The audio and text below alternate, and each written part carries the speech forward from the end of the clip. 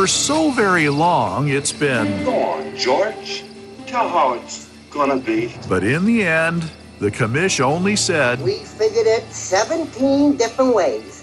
And every time we figured it, it was no good, because no matter how we figured it, But no matter how you figure it out, I still don't get as much as anybody else. somebody don't like the way we figured it. So now, there's only one way to figure it, and that is every man for himself. When Black Friday comes, this is the end. It's the end of the world. It's the end of the world as we know it. or is it now? As a new year hits, through it all, Beaver Nation moves ahead with resiliency and hope. Sun's up, looks okay. The world survives into another day. And see clearly now, the rain is gone. And the way forward goes through, as it must, The Joe Beaver Show with John Warren and Mike Parker. A number of times I heard these guys' voices over and over and over. Still can't find it. Can't find it? We can help. This here's 1240. 1240. It's always been 1240. My client says it's 1240. Yeah, plus 93.7 FM and streaming live at KEJOAM.com and on the KEJO app. It's The Joe Beaver Show. Good morning, everybody, and welcome. We're back in studio after a different kind of experience and foray yesterday. We hope that you enjoyed some of it, all of it, a little bit of it, maybe none of it, but whatever the case, thank you for listening. Thank you for spending some time with us yesterday, and a much different kind of day, Johnny, than we usually have, and that's fun to have every once in a while. We had not done... I don't believe we had done a show from Portland since the time we went to the Oregon Zoo and found a little anteroom. Have we done a show from Portland? Well, we did a show one time from the Portland Beavers when they were playing Civic Stadium. We did, didn't we? Yeah, and I don't remember if that was before or after the zoo. I think all after, of this actually. Of course, at least 20 years ago. Right. The Portland Zoo, Portland Beavers game. We did a couple from the MAC Club, one in particular when Oregon State was rebranding to OS. We did a show from it. We did a show from the MAC Club. And I think that's it. Yeah, not very often. So yesterday, going to NoHo's in Northeast Portland, Northeast Fremont, was delightful. I appreciate you coming to the rescue at the end because, as so often can happen, you get information that somebody says, oh, yeah, we have X, Y, and Z. Oh, yeah, it'll be ready. I made several calls. You sure you have this? You have this. Yeah, oh, yeah, we've got it. None of it worked when I got there. I got there a little earlier than you because you were driving from here when your show ended. And I was picking up I visited a friend and then picked up my daughter at PDX. There were a lot of things going on in the Portland area yesterday. Yeah. And you got there and were able, in your masterful way, to kind of troubleshoot it, get us on the air, which allowed us conversations with Dale Scott and Terry Durham and Jack Dunn and John Spolstra. Wonderful. It was and wonderful. I loved it. I knew of all these guys, maybe saw them in passing in various press rooms at Blazer games or whatever. Never had a chance to meet them and talk to them. I love the conversation. Dougie and I were talking this morning. We could have gone a full 2 hours with Dale Scott, with John Spolstra, with all these guys, because they all have great stories to tell. Terry Durham, 24 years in the NBA. He regaled us with the Larry Bird story. Yeah. I mean, great stuff. Really good stuff. Different kind of stuff. Today, we kind of get back to what we usually do, and that's OSU Hall of Famer Steve Preece coming up here in a few minutes to give us his sense of things that he's seen on the field through the first two games.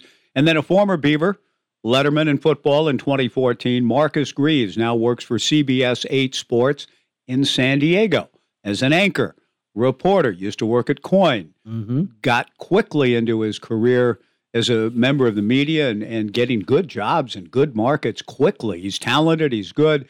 He'll talk to us from an Oregon State perspective because he's a Beaver, but also covers the Aztecs and a little bit on Brady Hoke and the program and San Diego State's fans thinking about what their future is with respect to us and Mountain West and reverse merger stuff, all that with Marcus at 12:05. I would venture to guess, if it were my prediction, I would say that this is a foreshadowing or a precursor of things to come for Oregon State at some point, State. because it was likely it was going to be that. Right.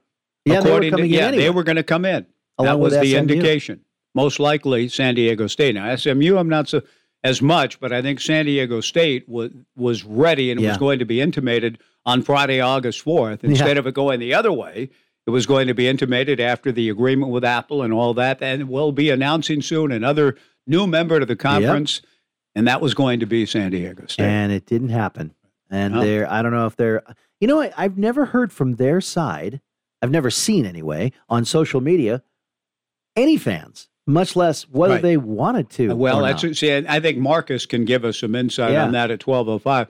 I note that this is the first of a home-and-home with San Diego State, the next one being at Snapdragon Stadium in San Diego in 2026. But all of that is going, of course, to be blown out of the water. That'll change. Because if you're in the same conference, then that changes. Right, exactly. I'm surprised that it's been 9 years since the last time we played them. That has gone by very quickly. If I remember correctly, too, at the time we were honoring Jerry Cragthorpe, who had come to Dave Cragthorpe, who had come to the stadium, and Doug and I waylaid him at the Hilton Garden Inn. And so that was, I do think his era was. I didn't do that game that night. I remember because I did sideline. I didn't do the San Diego State game, a memorial service for my dad. Yeah, and missed that game in 2014. But it's gone by quickly. But it has, and here we are with him again. And Brady Hoke, former coach at Oregon State. Oh, yes, absolutely, under two different coaches, Dave Cragthorpe and Jerry Pettibone. So Brady and the coordinator for Helfrich at Oregon in 2016. And one-time Michigan coach? Yeah, Michigan head coach. And Rich Rod, I think, bumped him out. I think he may have succeeded Rich Rod, actually. Went the other way. Yeah. Okay. Quick question, because this is one of these quick things before we come back with Steve Preece, John. Totally random subject off every... I love that. Here's my question, and if anybody can text us just for future, humor me, please, because I keep everywhere I turn, everywhere you go, and he's a national sponsor for Jim Rome. It reminds me of George Zimmer in the Men's Warehouse, and I guarantee it. It reminds me of Flo and Jake from State Farm, where characters become I guarantee it. George Zimmer, Men's Warehouse. Please don't squeeze the Charmin, Mr. Whipple. These people who are characters in commercials who become the guy who does. Here's the question that I have in the world. Chuck McDowell and I started what's called the time cancellation industry. Timeshare cancellation industry. Yeah.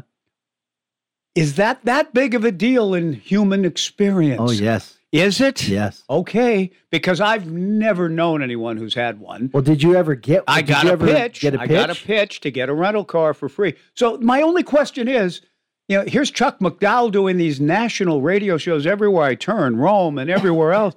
I started what's called the timeshare cancellation industry. I want to hear 30 years from now, a kid growing up saying, I always wanted to get into the timeshare cancellation industry, and Chuck McDowell paved the way for him. That's what I want to know in here. Is it that big of a deal? I started what's called the timeshare cancellation industry.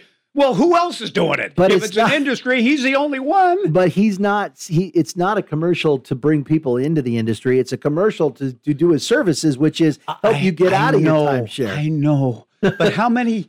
People, how many in humanity? Yes. Is it that big of a deal? They'll say, oh, well, Chuck McDowell, he's my man. He's my man.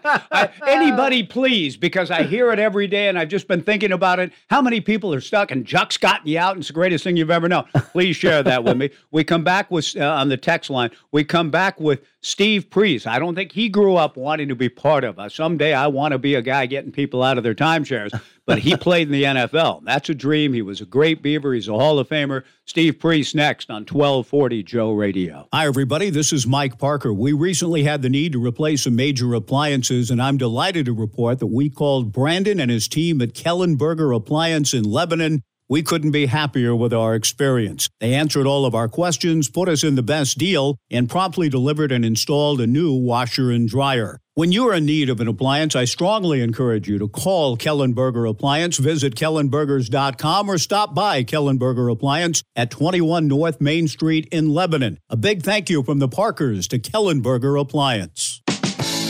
There's a lot of power plays going on this year in college football, but there's still a lot of power here in the Willamette Valley. At Power Honda off the Sandy M exit in Albany, they have their new hybrid Accords and CRVs waiting for you to test drive, as well as their new Pilots, HRV, and Ridgeline trucks. And with over 1,000 pre-owned vehicles at mypowerhonda.com, Power Honda in Albany can offer you the real power plays to help you drive. The outside to the left, and Johnson, touchdown Beaver! Hey Beaver fans, are you ready to tackle your financial game plan?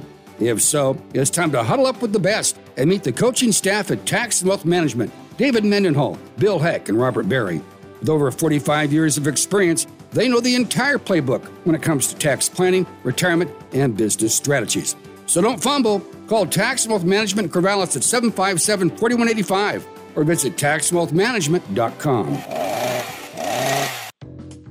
Free guac? Not just any guacamole. Qdoba's guac is made fresh every day with avocados from Mexico and grown with love. Free queso? Not just any queso, but Qdoba's mouth-watering 3-cheese queso. Qdoba doesn't shy away from guac and queso. Add guac and queso to any entree free, all day, every day. Qdoba Mexican Eats, making the world a flavorful place without charging extra. When you think of Albin's, you think plumbing. And when you think of plumbing, you think water. Hi, this is Katie Albin. Some plumbing projects don't have anything to do with water. At Albin's Plumbing, we also work with natural gas and propane lines. So if you need a gas line for home heating, cooking, or for a gas water heater, give us a call. At Albin's Plumbing, plumbing's all we do. Call 754-8282. Albin's Plumbing. Oregon State Hall of Famer Steve Preece joins us for the first time during the season. I think we had him on perhaps at near the beginning, but it's been a while since we've spoken to Steve. He, of course, is part of our broadcast and has been for so long now, so many decades, but he's still involved in the first hour with Ron Callan on all of the Beaver Block Party tailgate shows and on the road. Steve with his informed, insightful, affectionate perspective towards his beloved Oregon State Beavers. It's been an honor to get to work with him all these years and a pleasure to bring him back in now to talk about what he's seen on the field so far. There are other things, of course, that are on all of our minds as we welcome in OSU Hall of Famer Steve Preece on the Joe Beaver Show, which is sort of the context that we'll live with Steve the rest of the year. We've got these games. We've got San Diego State. All the while, we're sort of wondering, well, a game with San Diego State this year, will we have another one next year? Are there a whole lot more to come? There are a lot of uncertainties and question marks, Steve, but we do know we have a game this Saturday, and I think it's an important one for the Beavers. What do you think to continue to kind of build some momentum towards conference play? Well, I think unquestionably, and San Diego State's 2-1, and everybody seemingly acts like this is a rollover game. The Beavers are favored by well over 20. How long has it been since you're expecting to be favored by 20 every week? And that's kind of how it's been. So this is an opportunity for the Beavers to take a pretty good team, play well, do the kind of things they've been doing so far with probably a little bit better team than we played yet, and get ready for the big weeks ahead where we got to play in the pack and play Washington State right off the bat and slug it out with them and go from there. So I look at what we've done so far, and it's the best start we've had in years. From a lack of mistakes standpoint, this is a really good football team for this early in the year so far. Yeah, and Steve, it really is, because you're talking about territory we haven't lived in that often, when this expectation that you're going to not only win, but win fairly handily and easily. That has been the case 2 weeks in a row. They're favored to do it again this weekend. What does that say? That it's just sort of been a very calm, business-like approach that Jonathan has gotten his guys to tap into, and it's not as though they're strutting around about it. They're just going out and executing. Well, they're not only going out and executing, they're practicing like they are really a good team, a team that could win it all type of attitude. They've got some leadership there, and it's surprising how much DJ, for just coming in, has become a team leader. But it's all across the board. The offensive line's got a couple of three guys that are just leadership all the way. Defensive line, you get to Isaac Hodgins, and there are others that really lead this team. Ketan in the secondary. There are people who are really stepping up in leadership by both their play, their actions, and also the vocal nature of it. They are working together, talking together, and boy, that means for a strong team. And I feel like they've got the makings of something really special right through the whole thing, from the coaches to the staff to the players. It's all the kind of year you want to see coming up with what's happened to the Beavs this offseason. Steve Preece, our guest here on the Joe Beaver Show. Two statistical questions for you, Steve. Should we worry? Is there anything about I know they lost big, but they dominated in time of possession against UCLA. What do we read into that? Well, it is kind of surprising because they got beaten up pretty well, and they've dominated possession all year long. Their offense isn't putting many yards on the field. I look at that and I see 320 yards or 322 of total offense as a season average. That's very, very poor. Yet they've got a safety who's a run-pass guy a quarterback who was a safety, moved back last year midway through the season and ended up being honorable mention, I think, all conference. So they've got some people, but their offense hasn't put many points up there. So, yeah, I think we should be favored well. Defense is allowing some yards and some points, but not that bad. 25 points a game, that's winnable football. And these are, whenever you're talking about a bowler or a Rocky Long type of defense and all the ability and knowledge that those guys have, you're going to play good defensive football. And that's what San Diego State has done for years. And I'm sure that they'll come up with some tricks and trades that give them some insight on Oregon State and some ways to do some things. But I feel like this Oregon State team is just so strong with their offensive game plan, running the football, play passing, no turnovers. How about that? Yeah. 2 games with no turnovers. That's phenomenal. I think they're only one of 8 or 9 in the country that way. And they're doing the things they're supposed to do all across the board with that offensive line on penalties, very few, doing the right thing. You got to hand it to these coaches. They've got people prepared right now. And another thing, the second stat too, is they're one of the top teams in takeaways, and again, that would going up against Oregon State as one of top 7 teams in not giving the ball up. Do we read too much into that? Because I know it's only one aspect of the game. No, I think it's really a good contest. If you get a team that's picking them off, most of the turnovers, I believe, are in the form of interception, and they've got the defensive strength is in the secondary. Pretty new defensive line, a lot of new people, but the secondary is really strong. They've got 2 or 3 really solid guys back there who are experienced. 3 of them, the 2 safeties in a corner that have been there a long time and know what they're doing. So, the turnovers are there, but I don't think they will have seen the way Oregon State's using their passing game. I think Bolden and Ant Gould and some of these young guys are really playing pretty well. Josiah's doing a good job, too. And the way they're working the tight ends in, they're going to have to put some pressure on these quarterbacks. And I don't know whether they can do that because of the way Oregon State's offensive line is playing and the way that the quarterbacks are handling their pressure and getting rid of the ball. Steve, when you talk about, Rocky Long's name never seems to depart from us much, even though he's no longer the head coach there, yet he installed the approach, the defenses that have given teams fits through the years. They've been over the last 13, 14 years, one of the top defenses in America. Rocky's influence thus continues, even with a new coordinator, new head coach in Brady Hoke, but Brady seems to be similar in his approach.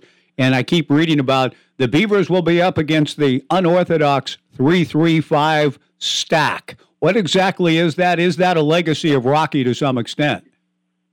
Well, he's played in this 3-3-5 stack, and it's basically it looks like a 3-4 defense. They bring they move some people outside. It looks like a nickel kind of with a 3-3 instead of a 4-2.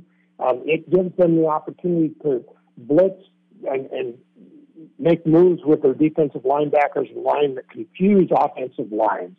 And that's how they've gotten the pass rush. They've always done it. Rocky's always been aggressive. They bring people, but they just like the format where you're stacking people on top of each other so the offensive linemen have to think about it. And if you got 5 guys coming across, there's a good chance that somebody will make a mistake and take the wrong guy or get picked off. And it's been Rocky's system forever. And he has always, when he was at Oregon State, he was doing that in his years here. I think that was the Kragthorpe years. But we were good on defense when Rocky was here, and they've always been good. And I think the defense is confusing, but I think we already mentioned it a little bit. This is an experienced Oregon State offensive line. If anybody's getting that San Diego State plays is going to take care of the shifts and the movement and the blitzes and the dogs, it's going to be Oregon State's offensive linemen. The offensive line, indeed, performing at such an incredible level here early. But will this be, Steve, in your view, the biggest challenge yet for DJ Uiagalelei and his ability to recognize, read, make good decisions with the ball? Will there be some good and significant challenges for him in that respect against this defense? Well, I think there will be. I think that this offensive line will make it a lot easier on DJ because they will, as long as he makes the right calls up front, which getting him out of bad play, he can tell when he's got too many people coming to cover it, and he can adjust the formation, he can adjust the play to take care of that. And I think the nice thing about DJ is he is experienced. There's nothing he hasn't seen before. He'll catch on in a series or two if he doesn't already understand it.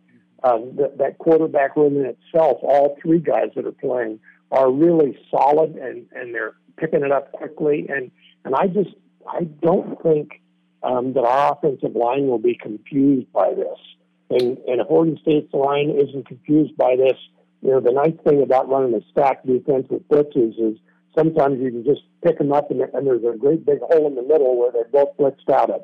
Okay. Oh, that would be nice. That would be great. Steve Preece, our guest. How much of the playbook do we see unfold? I mean, is it time yet, or you wait because you wait to see if you can get a big lead on San Diego State, or what? So, excuse me, I didn't hear the first Well, part of the question. the playbook. How much of it do we see? Because, in these games where you're heavy favorites, the first 2, you certainly aren't going to show all of what you want to do when you get into conference play. Does it open up a little bit more this week, or do they wait to see if they're taking control? Continue to open it up a little bit more. I think we'll continue to see more of our offense, and that means a lot of different sets with different tight ends, and not only in where the tight ends are, but how many of them are on the field. We'll see more of the wide receivers. They've gotten tremendous play the last couple of weeks out of the young wide receivers. They're starting to catch the football, starting to get in it. A couple, an old one too, but they're new guys participating that I think that's as much opening the playbook to me as anything else. It isn't the playbook, but it's the personnel file.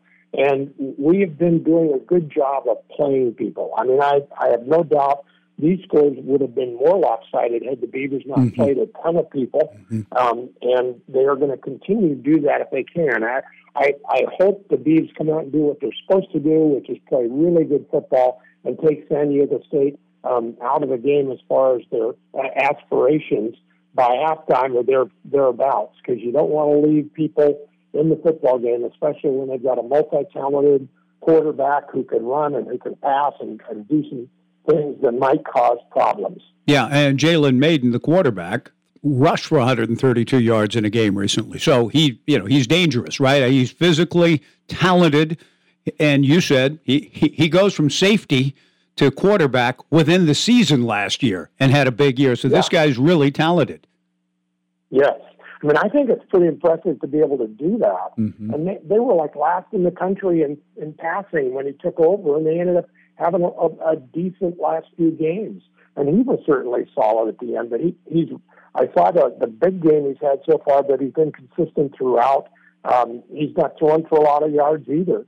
But he's still, there's some stuff going on there that make them multidimensional, make them tough to stop. They just haven't.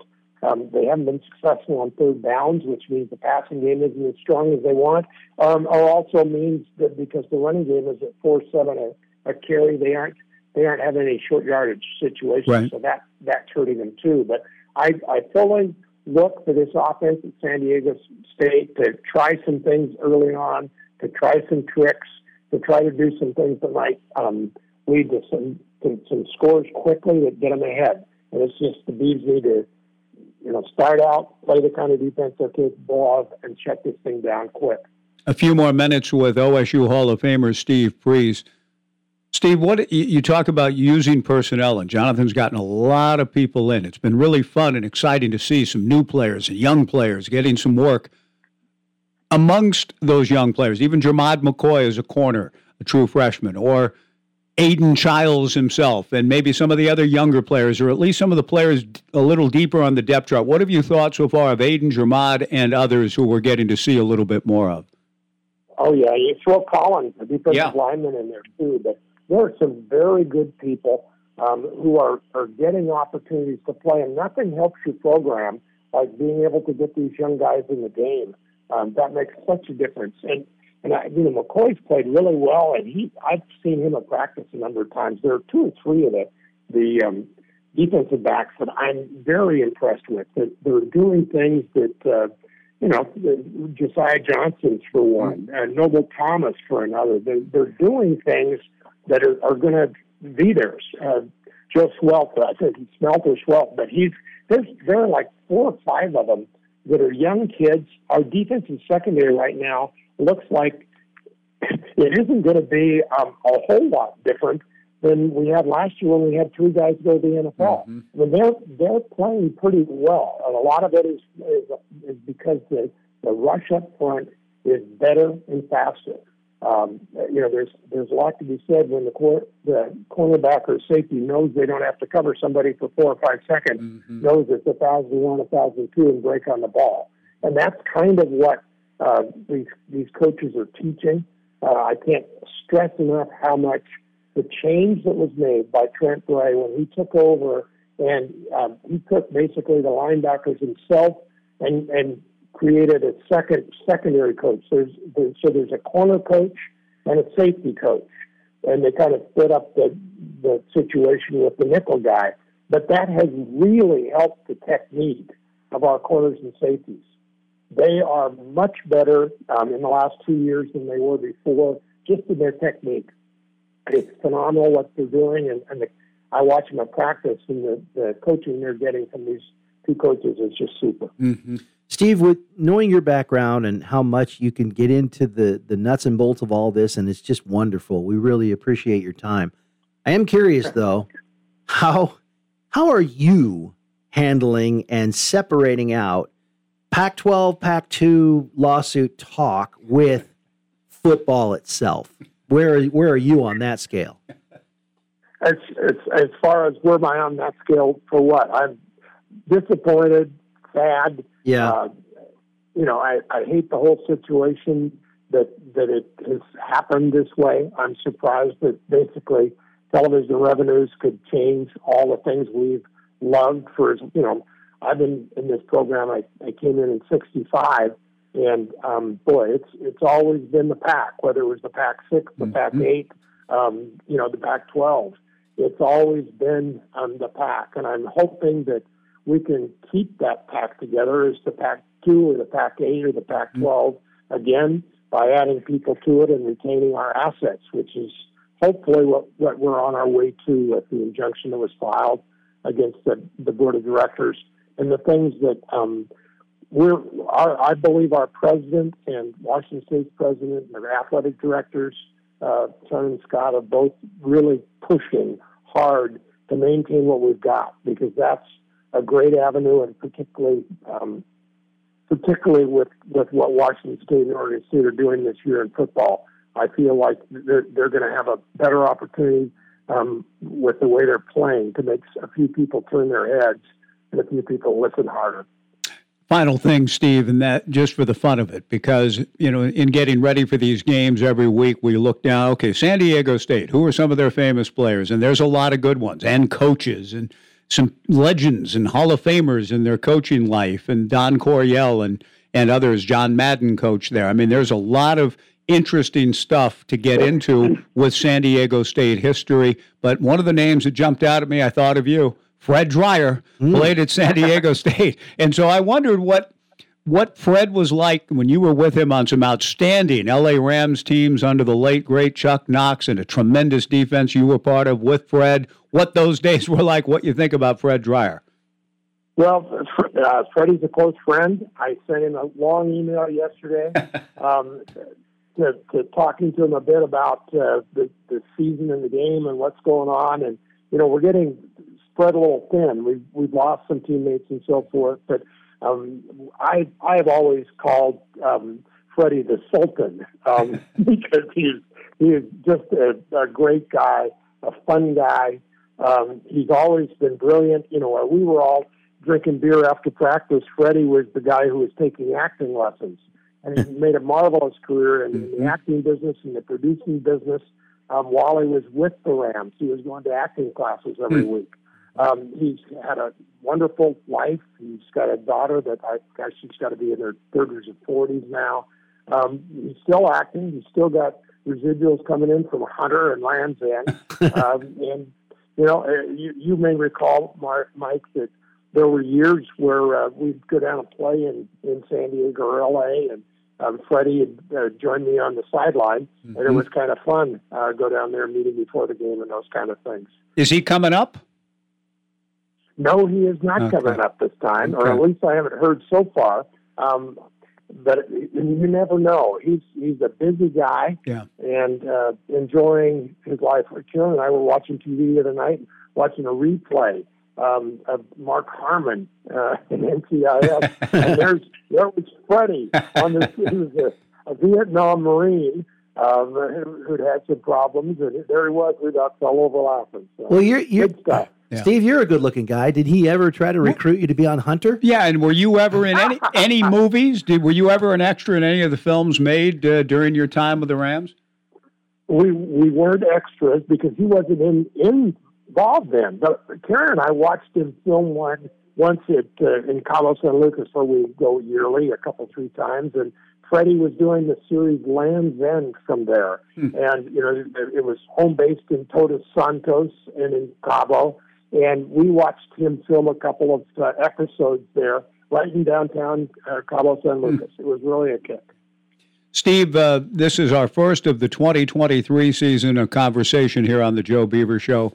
I don't believe it'll be our last. We always, as John said, appreciate the insight, knowledge, and perspective that we just simply can't bring to it, and we love having you on. Don't want to presume upon the relationship over the years, but I'm glad you're going to be on with Ron again this Saturday from the Parker Plaza, or not Parker Plaza, but the block party adjacent to Parker Plaza. What final thing for you who played in Parker, mid-'60s, Giant Killer era, 41,000 you were able to draw when you beat USC 3-0. But what did it mean to you? What did you make of walking into the completed Reeser? Your thoughts about that experience?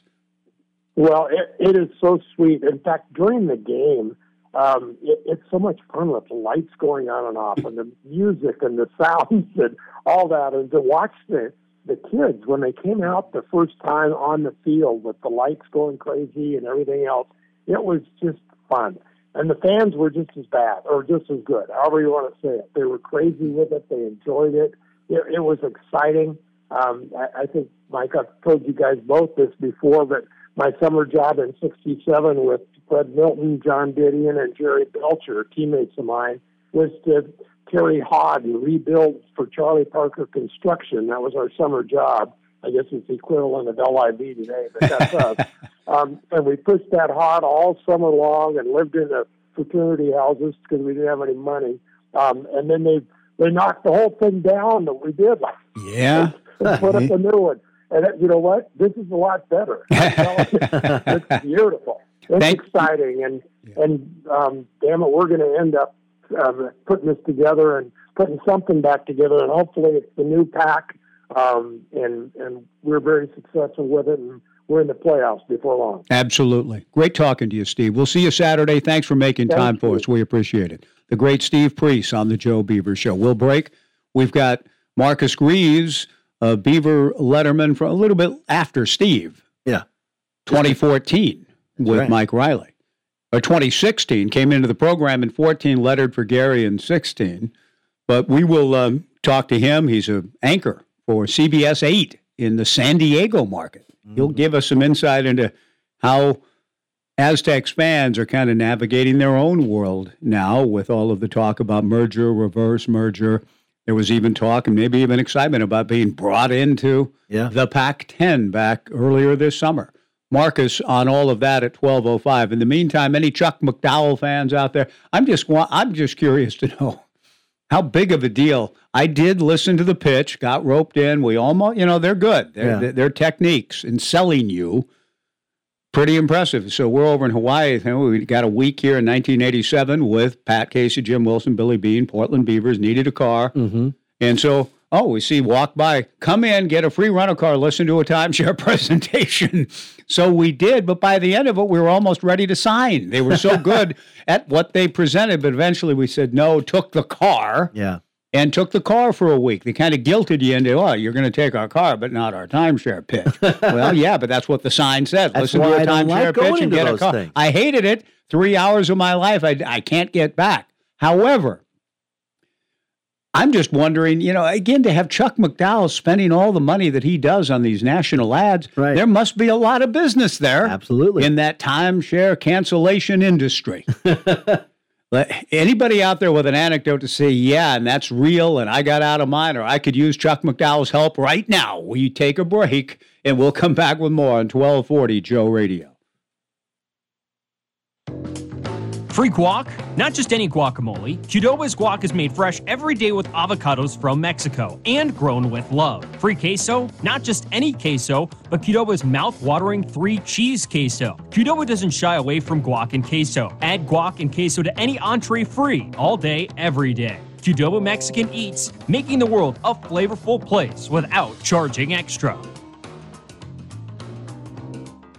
The fall means it's time for Oregon State football, a new season, and hopefully a bowl game at the end of the year. It's also a good time to look at that home remodeling project. If you need new carpet, countertops, luxury vinyl, or window coverings, see the staff at Corvallis Floor Covering. They've been coaching Beaver fans and helping you get it done for over 30 years. Stop by and see their showroom full of all the popular brands that you know, love, and gotta have. They're on the corner of 2nd and Van Buren downtown, or log on to CorvallisFloorCovering.com. Shop local, shop Corvallis Floor Covering, and go Beavs.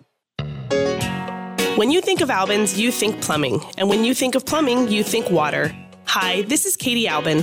Some plumbing projects don't have anything to do with water. At Albin's Plumbing, we also work with natural gas and propane lines. So if you need a gas line for home heating, cooking, or for a gas water heater, give us a call. At Albin's Plumbing, plumbing's all we do. Call 754-8282, Albin's Plumbing.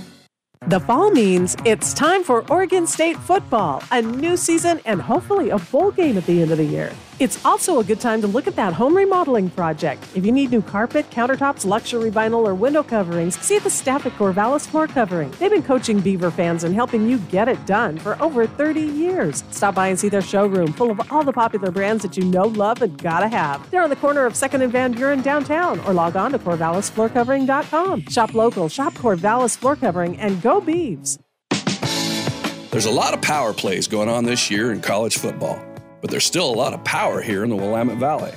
At Power Honda off the San Diego exit in Albany, they have their new hybrid Accords and CRVs waiting for you to test drive, as well as their new Pilots, HRV, and Ridgeline trucks.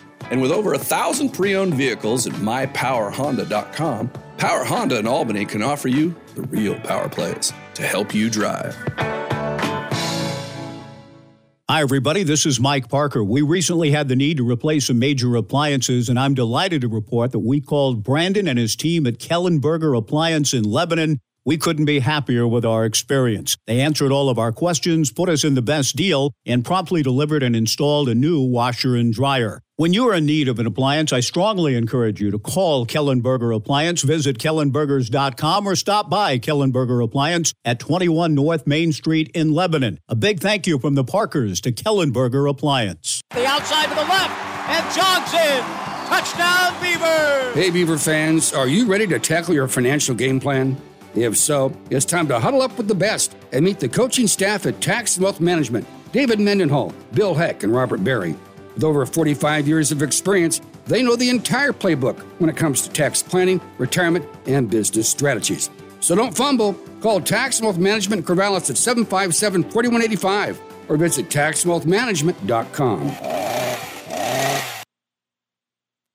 Okay. All right. So we do have an answer, but it's anecdotal the other direction. And you said you have a brother that has a timeshare and loves it? Yeah. Okay. They use it all the time. Good. I wouldn't, because I always thought, because, when you're in your 20s, that's when you first get married, you're in your 20s, that's kind of when you start get targeted by things like marketing. What do you call those? Amway people. I remember my ex was... A business opportunity. We were just married. My ex was in a coffee shop, and she thought she'd made a new friend. And this Isn't gal that the saddest thing came ever? up to her, started talking to her, and she thought she'd made a new friend. Yeah. And then the pitch. And it was all about I don't think it was Amway, but it was something like that. This was 40 years ago. Right. This is a long time It's so ago. uncomfortable when you get to that point and you've just been sort of being played. Yeah. And I remember the disappointment she spoke of about, I was so disappointed. I really liked her and we were young. And then I remember being approached for some vitamins over the phone. And then another one was this insurance thing that goes on. But you go to places like Seaside, and there's a big sign. Right, and it's in fact, it's a trademark, world trademark building right next to the Shiloh there. And they've got the sign, come on in. But see, now I only see that as an older person. Right. My youthful person would have said, "Oh yeah, you can get a free TV or or a trip to wherever. I'll do this," and I'll say no, and then you do it. And my personality is I don't like to disappoint people. And say no. No, I know, but I don't want this. That's how we felt coming down the stretch of the 3-hour presentation in Waikiki, downtown. It was Waikiki Beach, just off the. We're walking along. Rental car for a week. Just listen to the pitch. Okay. We needed a car. Yeah. And the thing is they pitch it like all you have to do. Yeah. Is like, don't worry about saying no. Right. You can say no and da-da-da. But boy, and then they turn it on you and you get in there and it's not, oh, really? You're going to use our car? You're going to... Essentially, yeah. They didn't come out directly. But no, you could just but that's feel the pressure. And then the different people coming in. Unbelievable experience. And I just say at the end, we almost capitulate. Oh, all right, we surrender. We'll take the timeshare. Somebody should go in. I'd like to hear of a story, maybe Saturday Night Live. Just go in and say, I'm not doing it. I'm not doing it. I'm here for the car. I'm not doing it. But I'm going to sit here for 3 hours. The entire time. I will listen. But every 10 minutes, I'm not doing it, but I'm taking the car. All 3 hours. Yeah. So anyhow, I'm just amused by the whole Chuck McDowell thing, but maybe because we didn't take it, maybe a lot of people did take it, and maybe I'm just shocked by that being. I started what's called how he keeps bragging. I started what's called. And then if I take it as how do you spell the word client as he says it? I'm not sure. C-L-O-N-T. I'm just, again, no disrespect. I'm just saying it catches. It's catchy. He's catchy. He's a George Zimmer type figure. Yeah. He's made himself a celebrity. And you hear Jim Rome, my guy, Chuck McDowell can help you out. It's unbelievable to me that that's such a big deal. Anyhow, I'm just wondering if anybody in our listening world will say, well, it actually is, Mike. And it took us years to get out of ours, and we're glad we did, or whatever. That's all. Dave from Sandy is a fan of the system, so he's taken his family all over the place and had no problems. He wouldn't need wouldn't need to be a Chuck McDowell client. Okay. What else you got? Anything else on the University Honda text line? The Downward Dog phone line is available, 497-5356. Any sort of wrap-up thoughts about yesterday and some of the content from yesterday and people and personalities and so on that you heard that vaguely amused you or was interesting to you? Anything on that from yesterday? Anything else as the week carries on after the ruling by Judge Leiby in Whitman County in Pullman? I'm hearing good things from our lawyerly friends, and one in particular who I think is going to become a correspondent for us as we head down the road in heading toward a preliminary injunction in the discovery phase.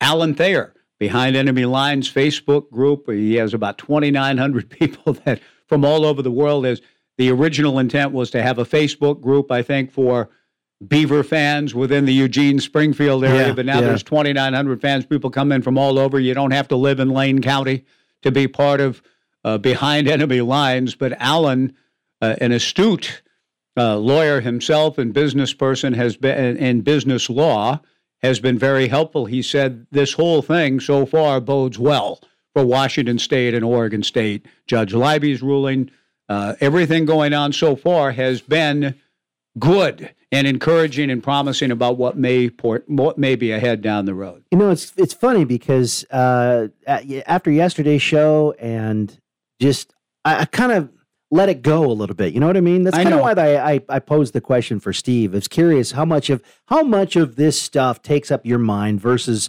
actual football and Beaver football, because I think we're all in that. We could ask each other that question over and over again. And I think it changes. It's fluid for me because I want to get into football. I want to get into that. It's kind of quiet. In other words, after the TRO was granted on Monday, it's just kind of been a quiet week. I guess the next surprise that might come, if there was a surprise, would be someone in the 10 or any other conference fearing the discovery and saying, we'll just invite you in as part of a deal. Right. No, I got you. I don't think that would happen. I don't know if I want it to happen, but it might. I mean, you never know. No, you don't. When they fear, when it's all about leverage in that world, you never know what they might fear. I also, because we are so preoccupied with our own position as the Pac-2 against the treacherous 10, I'm wondering on the treacherous 10 side of things, and that's Alan Thayer's term for the 10 departing schools. I like it. But are they sitting there, arms back? You know, it's kind of these guys. This is easy. We'll get what we need. Don't worry about it. I mean, do they have their lawyerly people saying, no worries here, nothing to see here. Our case is strong. We're still a conference. We still have a seat at the table. Now, Judge Leiby's actions would indicate they shouldn't feel that good. True. But I'm just wondering if people amongst your friends, if you have friends in the 10, or are they saying, we're not worried about that, or this, that, or the... I mean, I just wonder if there's a stronger case on the other side from their standpoint that we haven't considered yet. Okay, just to answer that from my perspective, I don't think they care because they already know they're going to another taken conference, care of. and they're taken care of. Now, Cal and Stanford aren't. They actually said, we'll go somewhere and not get paid at all. How in the world, why would they do that? Yeah, they didn't say not get paid at all. Well, they're not going to get paid for a couple of years. Well, I think that's SMU going in. Cal and Stanford at a lower rate, a much lower rate, but it's not as though they're I not thought sharing. I had read that they're not getting anything for a couple of years.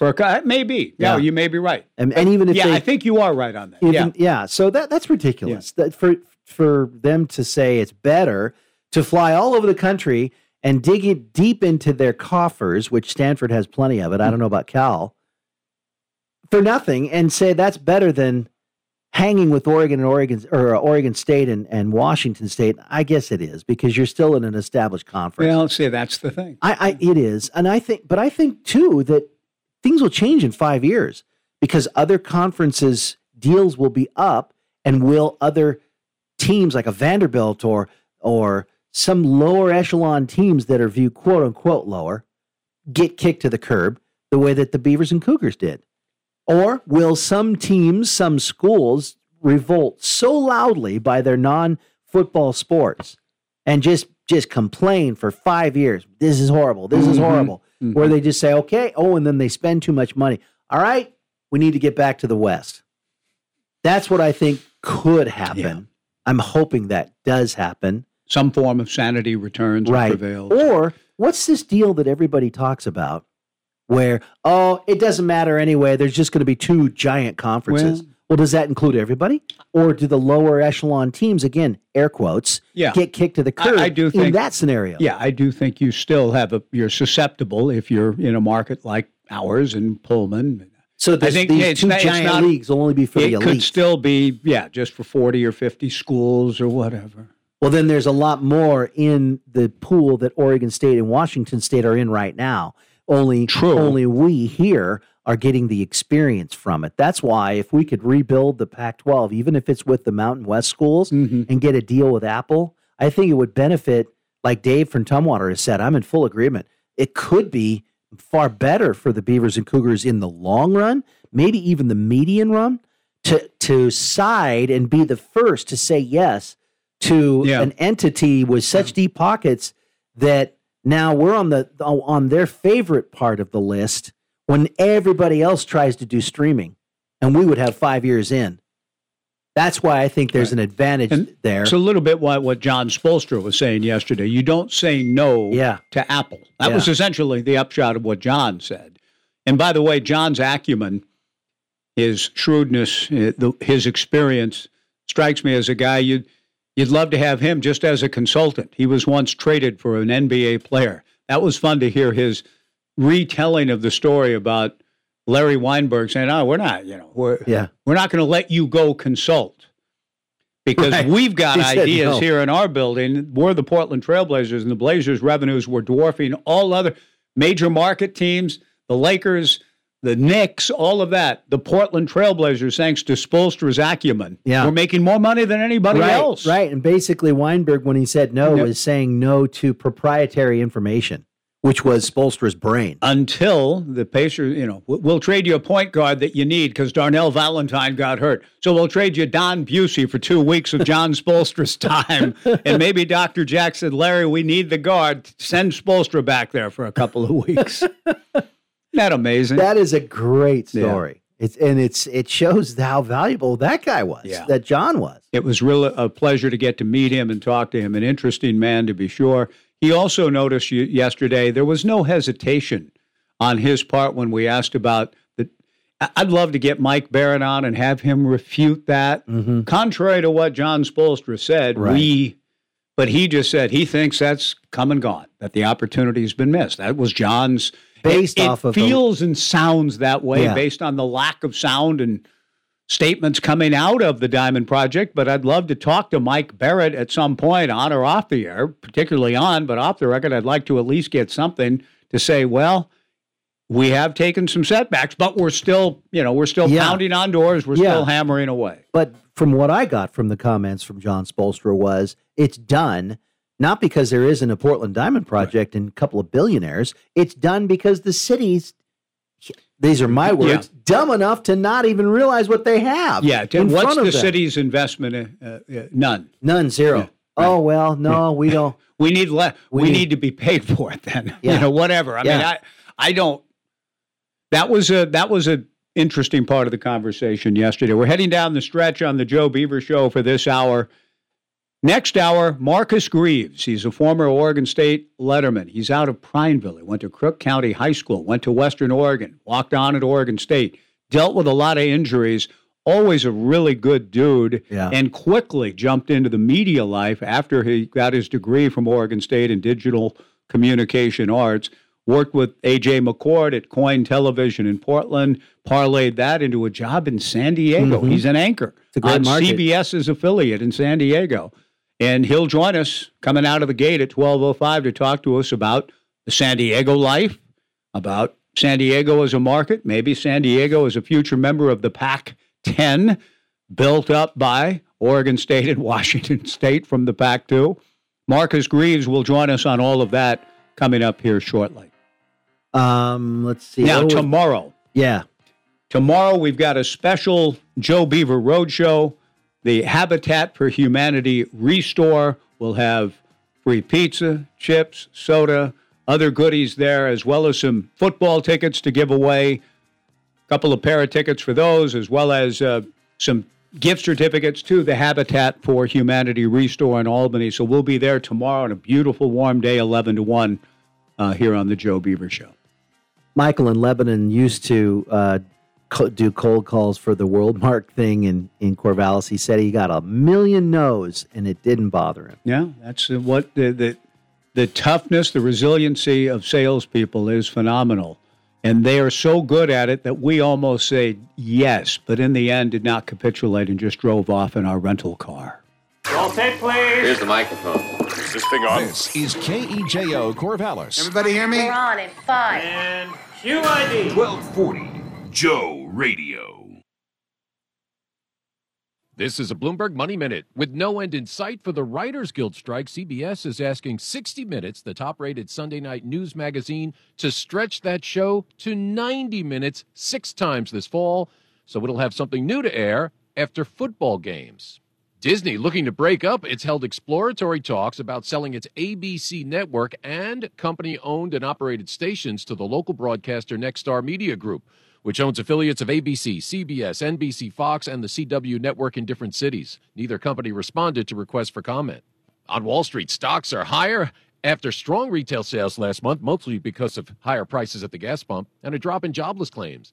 The Dow's up 1%, the NASDAQ and the S&P up 0.75%. And we've seen it here with Uber and Lyft. Now, Forbes reports the UK's biggest pub owner, Stonegate, is maximizing profits by raising prices on pints during the pub's peak operating hours. Tom Busby, Bloomberg Radio.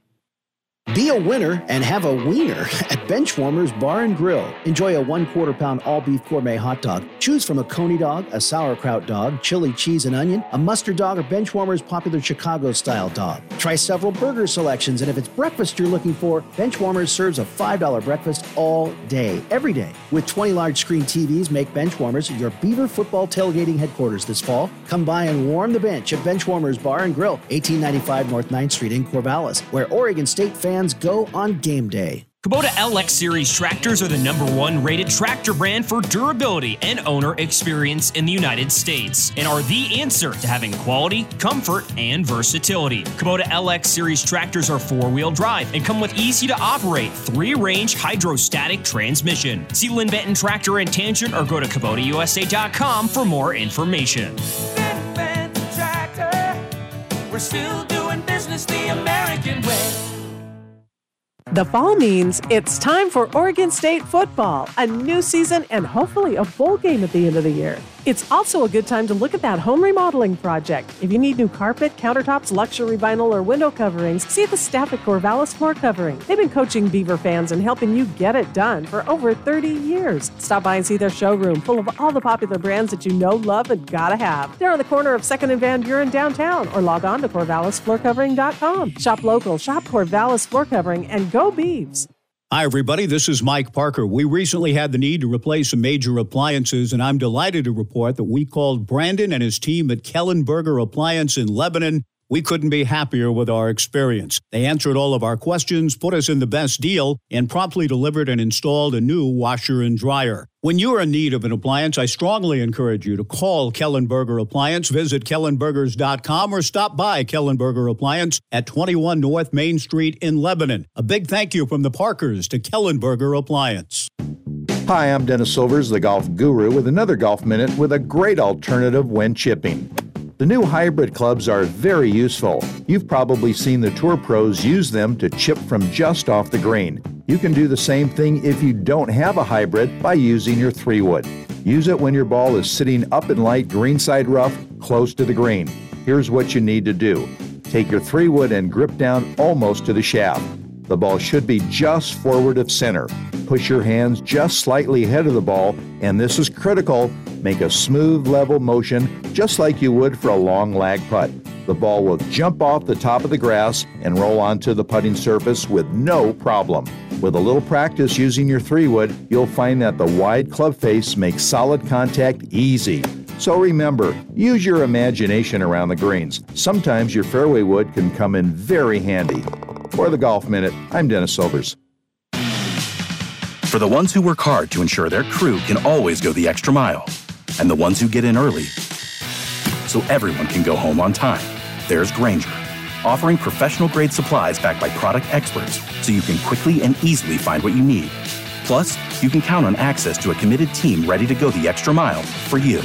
Call, click Grainger.com, or just stop by. Grainger, for the ones who get it done. $10 says your local Staples now accepts Amazon returns. $10 says you can make those returns at Staples 7 days a week. $10 says you'll get in and out fast and easy. $10 says when you make an Amazon return at Staples, you'll get $10 off your Staples purchase of $30 or more. $10 says it's pretty cool to get $10 to spend on something you want just for returning something you don't. $10 says Staples will be your new favorite place for Amazon returns. $10 says you knew I was going to say $10 says. Offer good in store only. Exclusions apply.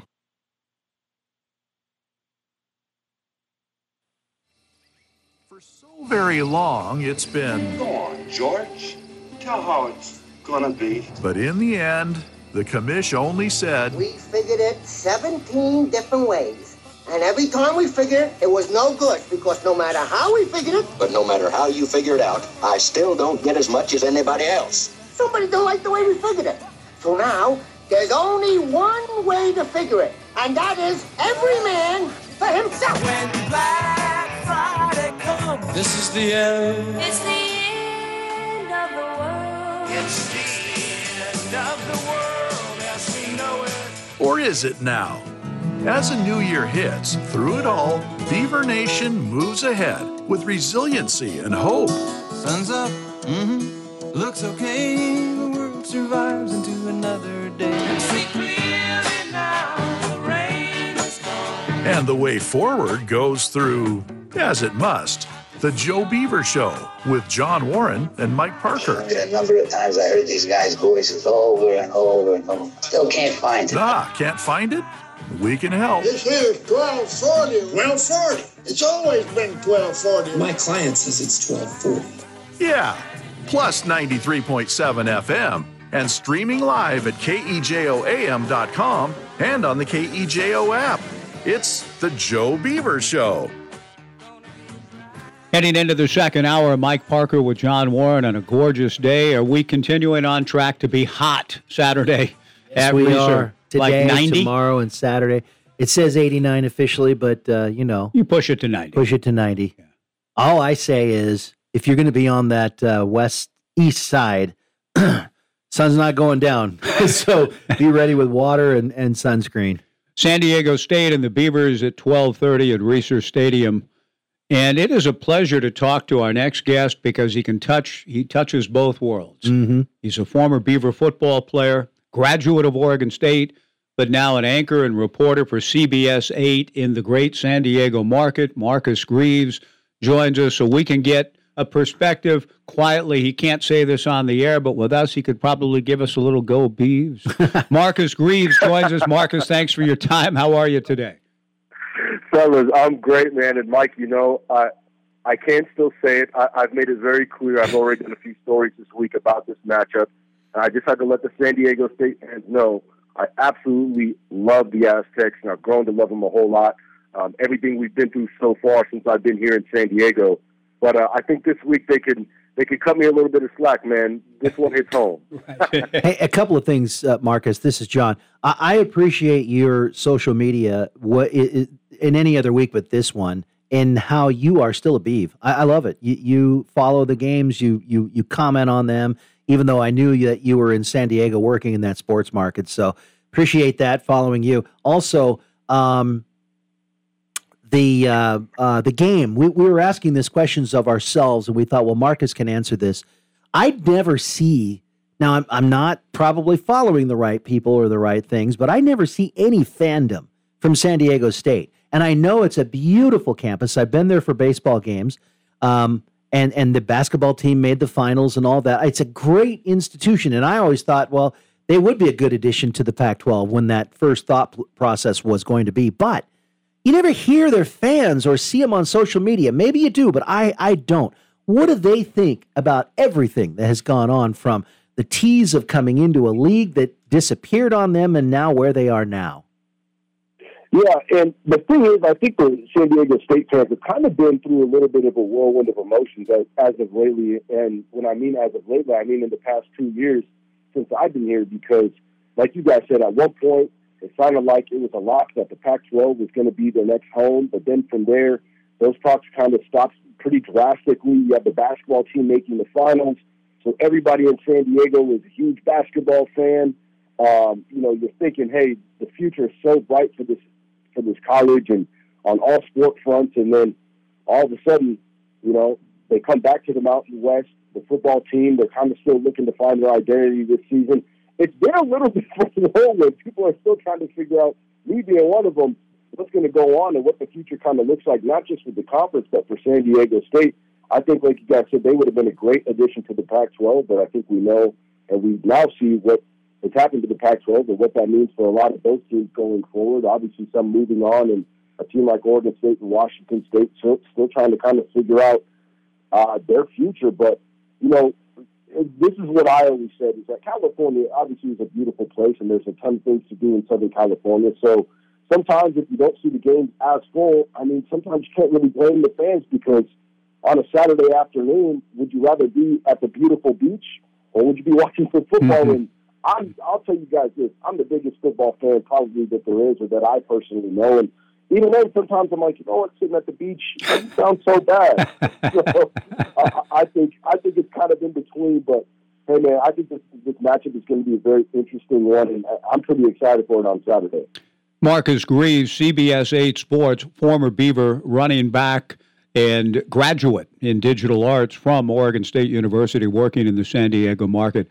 Tell us what you think about the game itself, Marcus, and talking to Brady Hoke as you have this week. I think you've needled him about, hey, you're going up and dealing with my Beavs, or however it is you've talked about it with Brady. But they're 2-1. It feels like it's a little shaky 2-1, just in how the games have gone. But what do you think of the team Brady's got? What kind of matchup and game are you expecting Saturday? Yeah, well, the thing is that, San Diego State, coming into the season, they played Ohio, they won 2013, and they played Idaho State, which was a pretty ugly game in my opinion. I don't think anybody, Coach Hope, one of them would disagree, that it was a bit of a disappointing win. You won 36-28 against the Bengals, like I was saying. And then you take on your first real tough opponent in UCLA last weekend, and at first it seemed like San Diego State had a little bit of a good game plan. They found something through the air, which is what we've kind of been waiting to see from this offense, but ended up being a 35-10 loss. Their quarterback, Jalen Maiden, really great kid, has a lot of potential. I think he's still trying to kind of find his way as a quarterback. He was moved to safety last season and then moved back to quarterback by the end of last season and ended up starting for the Aztecs. Big kid, though, about 6'3", 215, 220, so super athletic, has a good arm and can make some plays. But I just think right now the Aztecs are having a hard time trying to find their true identity, and let's not kid ourselves. This Oregon State team is much improved from, as you guys know, the past few seasons that we've seen them. But you look at this Beavers team now, and offensively they're tough. DJ obviously is playing fantastic. Martinez is playing fantastic. That offensive line is tough. And then you look on the other side of things on the defensive side, and those guys get after it, man. They're smart football players. They don't give up big plays. And right now, the Oregon State is feeling good because the Aztecs don't really have that big play capability, I want to say, as of right now. Now, the thing for the Aztecs is their defense is always going to be tough, arguably some of the toughest that I think the Beavers will play this season. They're fast. They get you the ball quick.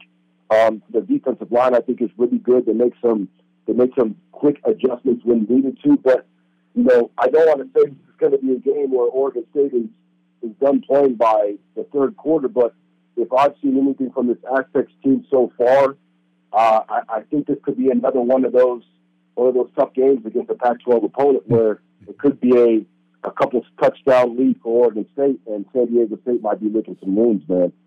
Marcus Greaves, CBS 8 in San Diego, anchor and reporter, joining us on the Joe Beaver Show, but his roots in Prineville, Crook County High School, Western Oregon, came to Oregon State, dealt with a lot of injuries here, but evolved and moved on quickly into a very successful career in the media world, which before we're done here, Marcus, kind of want to retell that story you've shared with us before, but just a little bit more on the game and your team itself.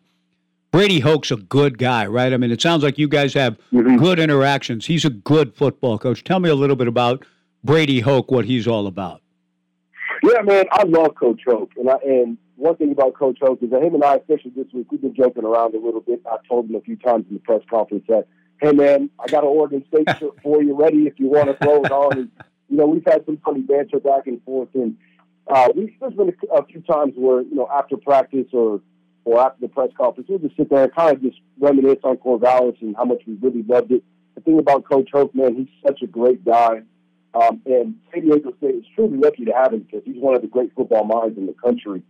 But what really stands out to me about Coach Hoke is his positive outlook, and a lot of the times I think, and as you know, football can be arguably one of the most stressful sports that there is. And even when Coach Hoke and the Aztecs lose, he likes to look at the positive. Now, obviously, he knows that there's things that they need to improve on, but I see him on the field. I see how he's talking to his players. Even in that UCLA game, he wanted his players to move quick, move precise, and make the right decisions, even if they're down big. And I think that just tells you what kind of a coach he is. Now, I always said it with Oregon State is that once Jonathan Smith gets his horses in the stable, by that I mean the players that he leads and to build up the program, that they're going to be really good. And we see what the Beavers are doing now. I think it's the exact same thing for the Aztecs. Whenever they get those guys that they truly need, and not saying that they don't have them already, but, once things start to click with this team, I think they can be dangerous, man. It's just going to be interesting to see how long it will take, hopefully sooner than later, for the Aztecs if they can get the guys that they need and Coach Hoke can turn it around because just 2 seasons ago, they won the Mountain West. So it's not like Coach Hoke can't win games. I think it's just, as you guys know, college football is all over the place right now. I think they'll have a chance to be really great in the next few seasons. Hopefully they can figure out this season and finish with, some big-time wins against some really good opponents, but their schedule isn't doing them any favors. You play UCLA, Oregon State, and then next up is Boise State, and after that they go to Air Force, which is always a tough one. So Coach Hoke, I think he's ready for the challenge. I think that's what he's always been, is the guy who's ready to step up to the challenge and make a statement, and it's going to be interesting to see if he can do that for the rest of the season. Marcus, what was the makeup of the UCLA game? How did they dominate so much in time of possession and get beat so bad? Was it just controlling the ball and then turning it over, or what happened in that game? Yeah, and 3 turnovers on the day for quarterback Jalen Maiden, and the score wouldn't show it to you, but there was one play that will stick with me, and I said it in my sportscast, is that these are the type of plays you can't have happen if you want to win a game, and they were on the half-yard line. I want to say it was in the third quarter, and looking like, okay, I want to say the score at this time was 28-7.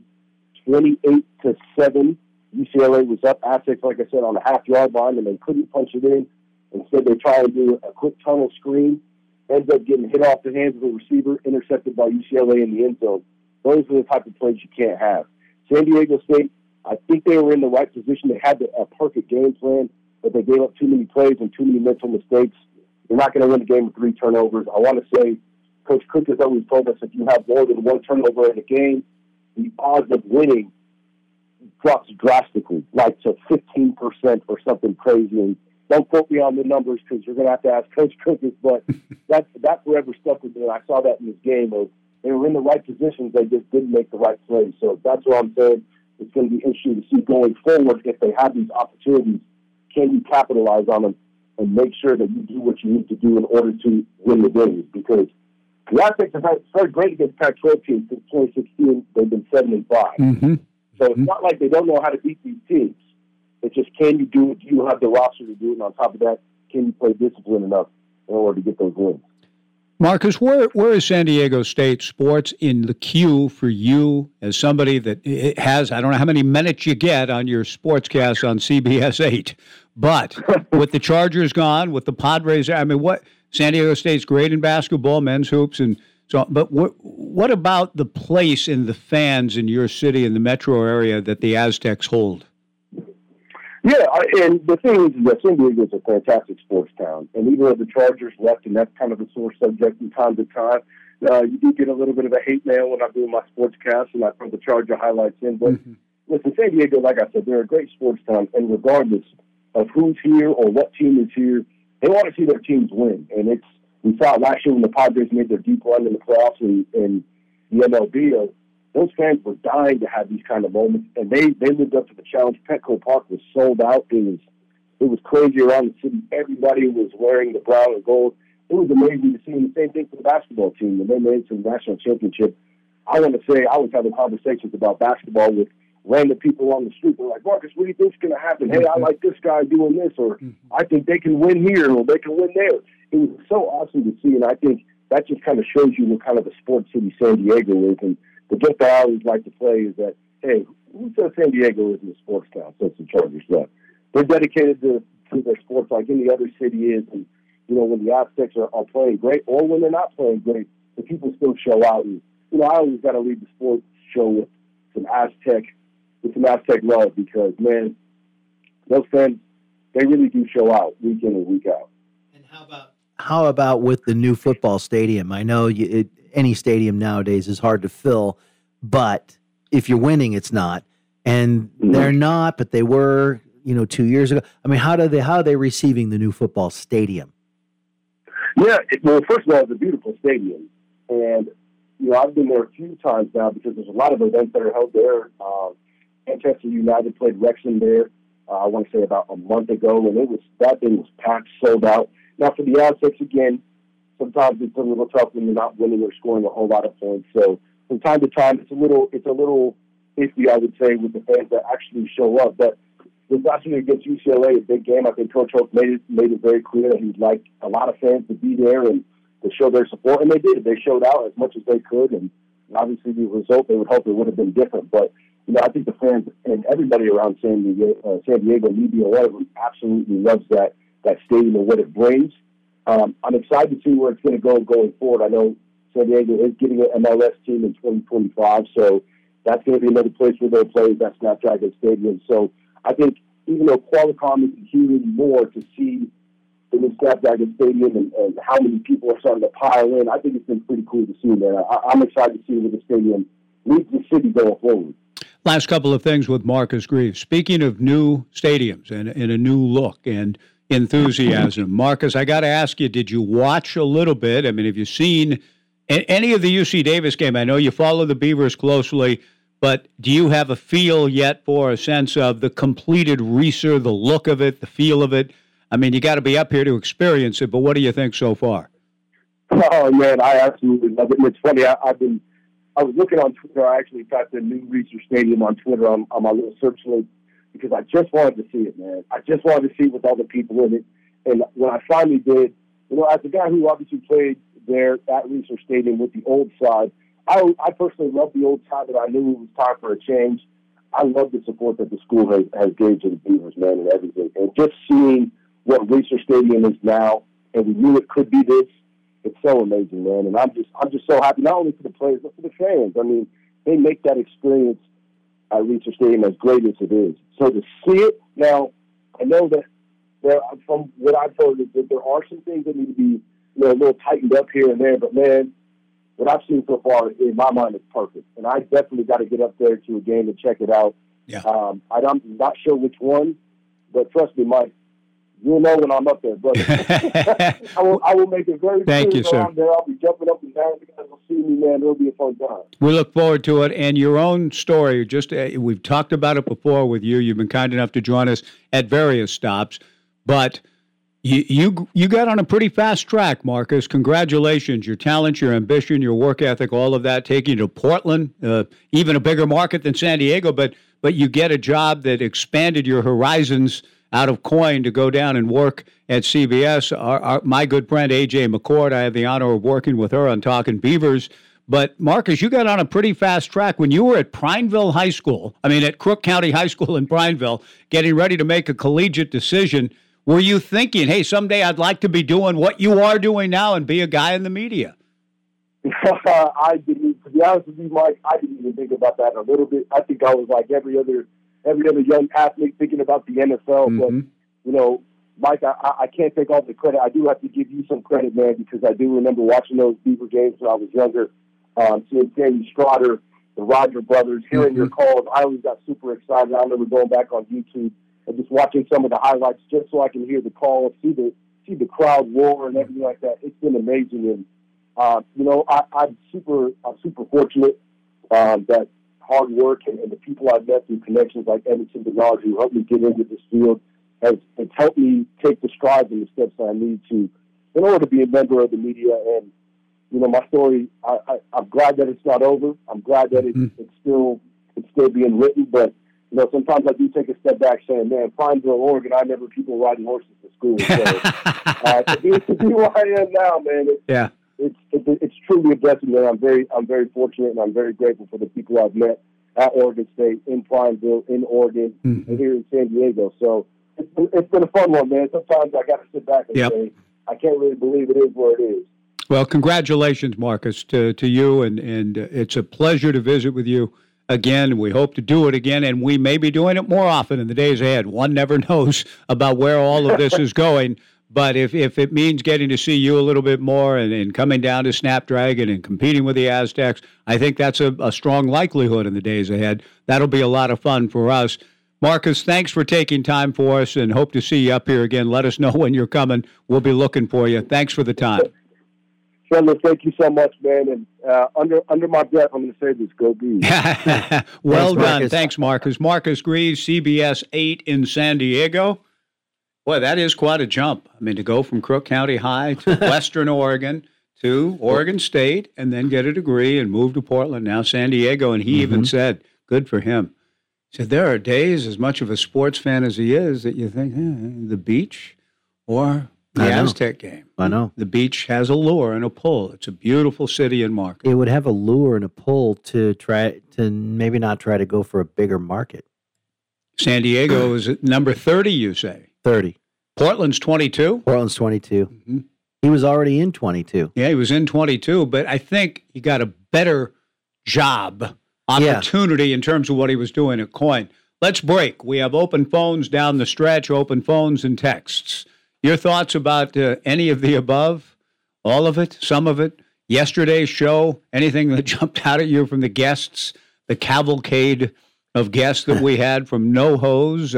Those of you that came by, Bill Chisholm, Dave Olson, Brad Boylan, listeners to the show, and Andy McCloskey came by. But it was a real pleasure to be there in that setting. Greg Crawford texted me today and said they had 69 people there, which is the highest number they've had in a long, long time for that. It was a delightful time to spend in the big city. If you'd like to join us with any reflections on it, anything else, 497-5356, 497-5356, the Downward Dog phone line, the University Honda text line on Joe Radio. Weddings, anniversaries, holiday parties, corporate events, large or small, make them spectacular with Forks and Corks Catering. From delicious bites to signature cocktails, they'll ensure an experience that is a delight for you and your guests. With their fresh cuisine, artful presentation, and polished service, Forks and Corks always creates a spectacular symphony of sensory delight. View their menu and list of venues online. Forks and Corks Catering, events designed to delight. Catering to the Willamette Valley since 2011. The outside to the left, and jogs in. Touchdown, Beaver! Hey, Beaver fans, are you ready to tackle your financial game plan? If so, it's time to huddle up with the best and meet the coaching staff at Tax and Wealth Management, David Mendenhall, Bill Heck, and Robert Berry. With over 45 years of experience, they know the entire playbook when it comes to tax planning, retirement, and business strategies. So don't fumble. Call Tax and Wealth Management in Corvallis at 757-4185. or visit taxwealthmanagement.com. Stargazer Premier Florist in Corvallis knows that a meaningful gift can brighten someone's day and have them feel appreciated, whatever the occasion is. Choose from Stargazer Premier Florist's wide selection of fresh floral arrangements, bountiful bouquets, gift baskets, and houseplants, always delivered fresh with a focus on keeping families and friends connected. Stop in, call, or view Stargazer's Premier selection online at stargazerpremierflorist.com. Stargazer Premier Florist, 925 Northwest Circle Boulevard in Corvallis. If you need a new roof, see Stutzman and Krupp Contractors, voted by readers of the Albany Democrat Herald as the best roofer in the Valley in 2021 and 2022. Hi, this is Doug Blair. When Stutzman and Krupp did my roof a few years ago, what I really liked is they had a large team of roofers, so they got in and got it done, and did it in just one day. It was great, and there's financing available too. Call or stop by their showroom on Rice Street in Albany. Stutzman and Krupp Contractors. They do it right. CCB 96278. Summer's coming to an end. School's back in session, and you're thinking, should I? Should I buy a new auto at Power Honda off the Santiam exit in Albany? Well, with a new Honda Accord and CR-V hybrids, HRVs, Ridgeline trucks, pilots, and with over 1,000 pre-owned vehicles at mypowerhonda.com to choose from, Power Honda in Albany thinks the answer is absolutely, positively, a resounding yes. Come taste the incredible flavors of India at Evergreen Indian Restaurant. Enjoy mouth-watering made-to-order Indian cuisine using traditional recipes and fresh spices, featuring a variety of entrees and tandoori specials. Evergreen Indian Restaurant is open for dine-in and takeout 11:30 to 2:30 p.m. and from 5 p.m. to 9 p.m. daily, except on Tuesdays. Evergreen Indian Restaurant on Southwest 3rd in downtown Corvallis and on West 7th in Eugene. See the menu and order online at evergreenindianrestaurant.com. What's the name of the San Diego guy? Ted Leitner. Ted Leitner. And I'm curious to know, we have a request out for Ted. He may join us tomorrow. The voice of the Padres from 1980 to 2020 in the Padres Hall of Fame. That's a good run. That is a very good run. And I'm just curious if there's any transplanted San Diegans, anybody who, is Leitner to that market in a sense what Chonley was to ours in the NBA. Ted Leitner. I say the name Ted Leitner, and you say funny guy, good guy, great announcer, beloved figure, legendary figure. I didn't like him. You know what? Is there anybody in our midst? I'm not saying I didn't like him. I'm just asking. I don't know his work at all. I do not know his work at all. If he's still doing stuff. But he's 76 years old. But he's not with the Padres. Was it an ugly departure? No. He just said it's time. Okay. And he'd had some health issues and some other things. He'd been the voice of San Diego State Aztec football and basketball for a long time. Okay. And he's now doing the Aztecs football and basketball. I saw an article saying fans are thrilled for Ted Leitner going to the Final Four with San Diego State. And so it sounds like, and they call him Uncle Teddy in that sounds market. Like a great guy. But I'm just curious if any of you have ever heard him. You have the MLB ticket or whatever else. Oh, he's one of my favorite guys. He's one of the underrated guys. I've never heard him do baseball. Really, I really haven't. He had to have been great to last that long in a major league market and to be revered.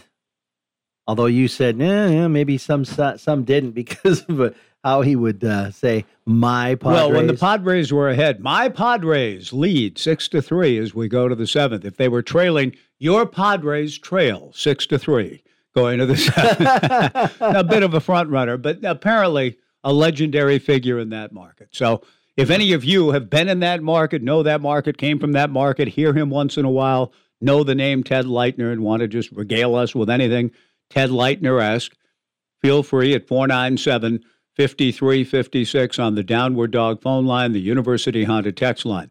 We're going to go to Tumwater in just a second, and I'm glad because when I texted him, he has brought to Russo's attention the ruling in Whitman County. So Mad Dog Russo is aware that Washington State and Oregon State got a favorable ruling from Judge Libby. I texted Dave and asked Dave, did he seem interested? Yeah. And Dave's answer was, yes, but it's going to take. It's complicated. There's a lot there. So I'm hoping he'll kind of open that door to us to say, okay, how did a national radio guy react to this news that we're so preoccupied with in our local world? How much does a national guy care? Yeah, and did he ask the right kinds of questions? And does he think this sounds favorable and all of that? Because I keep wondering, as much as we're encouraged by news and the ruling, is the other side just sitting back? I watch Lincoln Lawyer enough to know that, hey, prosecution's got this or that, whatever else.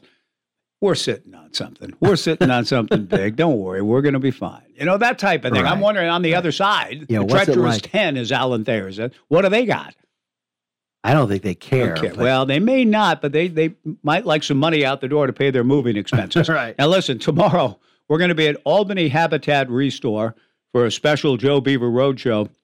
I just learned that not only with football tickets we'll be giving away tomorrow, we'll also have some free rounds of golf at Spring Hill as part of the package, as well as some $25 Restore gift certificates to use in the Albany Habitat for Humanity Restore. It's next to the Albany Skate Park, across the street from Eleanor Hackelman Park. Free pizza, chips, and beverages. Enter to win the various prizes I just mentioned. It's a big-time opportunity for us because Albany Habitat's been building homes for low-income families in need since 1993 in Albany.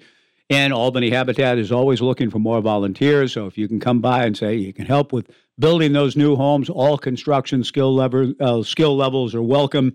Rod Portia will be our host. He's a huge Beaver fan and Knights fan. Would see him at games all summer, over the last several summers, watching the Knights win championships. So that's where we'll be tomorrow, 1225 6th Avenue Southeast, 11 to 1 for a Joe Beaver Roadshow at the Albany Habitat for Humanity Restore. Dave from Tumwater on the Joe Beaver Show. A lot to get to, Dave. What's on your mind? Well, I got 5 things, Mike, and I don't want to pull a page out of your playbook. I was Russo, and that discussion's on the list, but I'm hoping to tease it a little by saving that for last. Sure. But I can get through the other things quickly. Big series tonight in Baltimore, the Rays and the Orioles. This is it. Orioles have a 2-game lead, 3 in the loss column. I learned the importance of that in 1960. It's the loss column that matters, not the numbers in the games behind. But it's a big series nonetheless. Fortunately, it's home. We got calm, cool, and collected Adley behind the plate. I like our chances. They only really need to win one game, though. So if they end up tied, there's no one-game 63s anymore. Right. Regardless. Yep. Tiebreakers. They win. They need one game in the series. They hold the tiebreaker against Tampa. By the way, they're up to 86 consecutive series without being multi-game series, without being swept, which not coincidentally is perfectly overlapping when Adley Rutschman was called up to the squad. Yep. Secondly, I never had any association with Mr. McDowell, but a friend of mine did. It's a complicated process. He needed witnesses to sign affidavits, so forth and so on. But Mike, you're on to something that's even more important, dare I say, because these ads typify larger currents for what's going on in our political economy. I remember distinctly in the mid-aughts, 2005, 2006, 2007, hearing all these advertisements on the radio for refinancing your mortgage. Mm-hmm. Don't let these guys take advantage. Of course, we now know with perfect hindsight that the real estate boom was about to crash.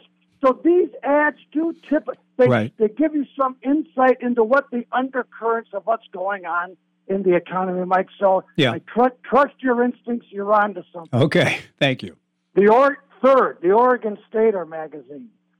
It was interesting to read about Nick Dasher there. I didn't realize that. But you might also note that they featured the death of the lamented departure of Andy Langforth. Yes, they did. Who was with the 42 Rose Bowl team, was a big feature on the Oregon State landscape.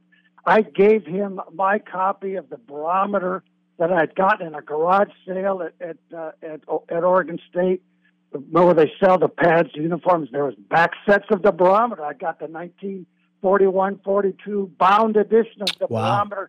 But I want to segue to Oppenheimer, Mike, because no one's picked up on it, but I'm going to. Okay. In one of those articles in the barometer, I called in, and you were a little dismissive of it, Mike. Not that I'm that defensive, although I can't be just like anyone else.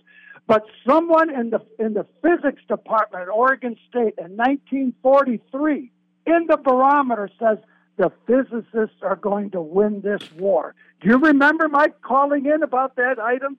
It blew my mind. And of course, the physicists, they might not have won the war, which was your point.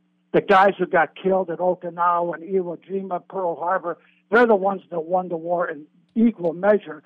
But it was the physicists, Mike, that ended the war. And Oppenheimer as a movie. I'll move off this quickly unless you want to. Well, okay, quickly, Dave. I don't. You sure that I don't remember disagreeing or dismissing the idea that was advanced, perhaps with the idea about the physicists on a certain level, that it's true and that it ended the war.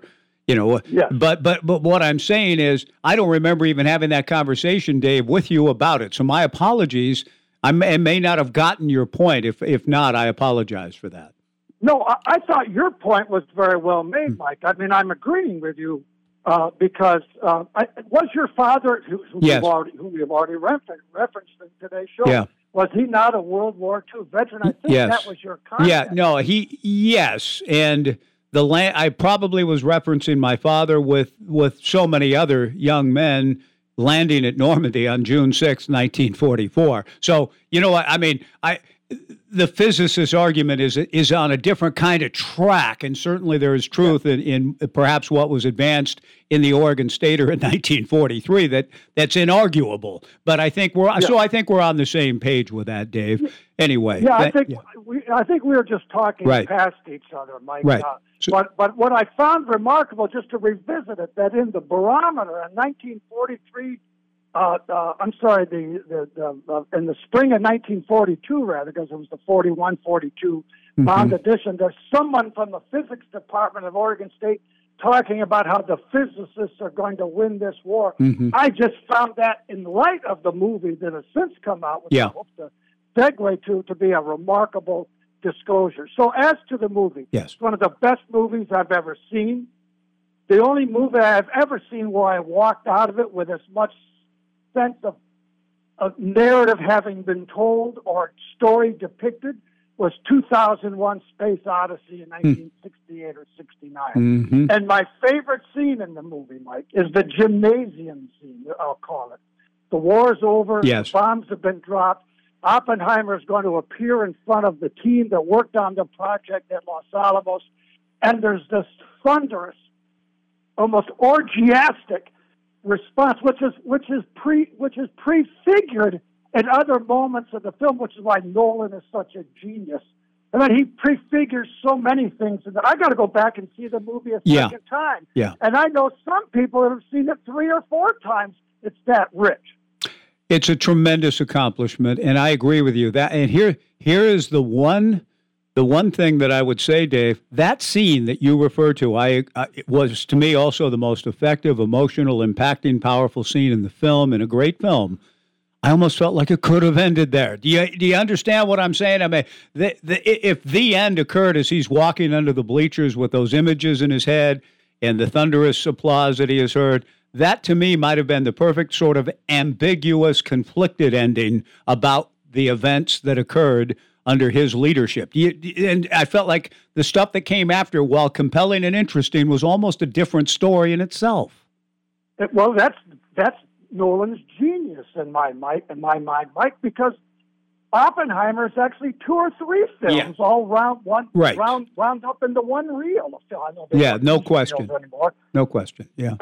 And 1/3 of the movie is after that point. Well, we could talk about that later. So let's get to the topic at hand, which is the lawsuit and where it stands.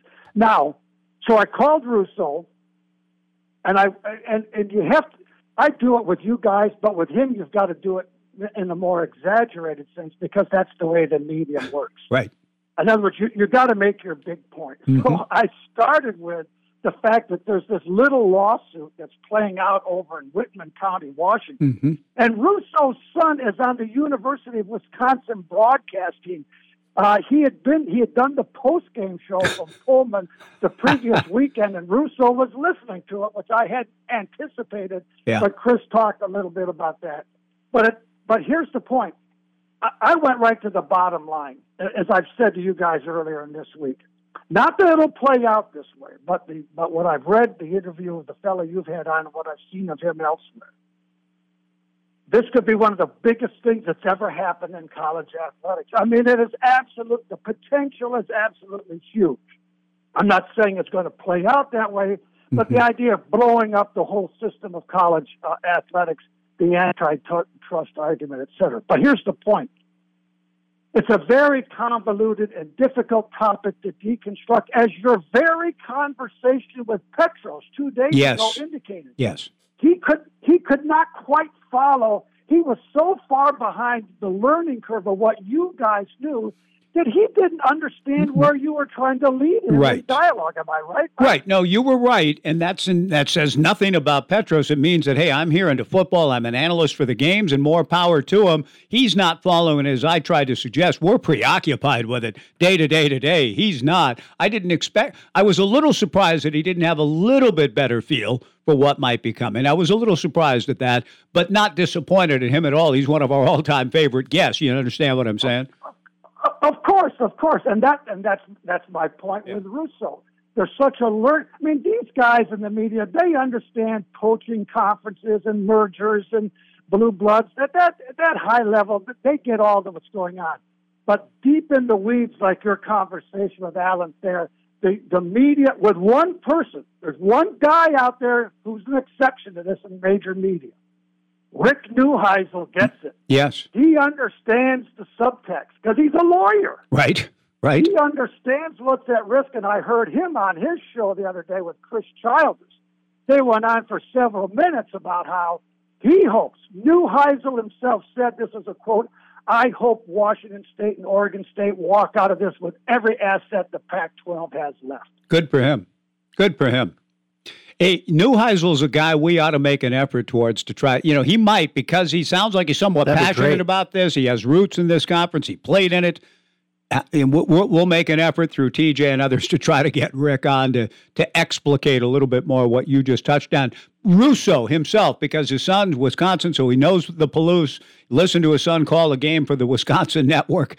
Is Chris somewhat, was he at least in agreement with you that this is rather big and maybe hidden right now through a lot of Deion Sanders and the Aaron Rodgers story and all these other things that have dominated our sports conversation this week? But do you think Russo does understand this potentially could be very big? This is what Russo understands, and it's not the ultimate argument, but it's a journey, Mike. It's like the road to Emmaus. Although I'm mixing metaphors here, it's a journey. It's a road. Russo understands this.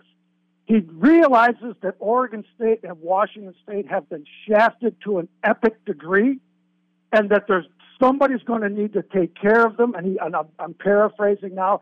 He realizes that a great travesty has happened with these programs, but the intricacies of antitrust and the restraint of trade, that's a little deeper with a guy. In fact, when I called Russo back, I'm going to suggest the very point you leapt to, Mike.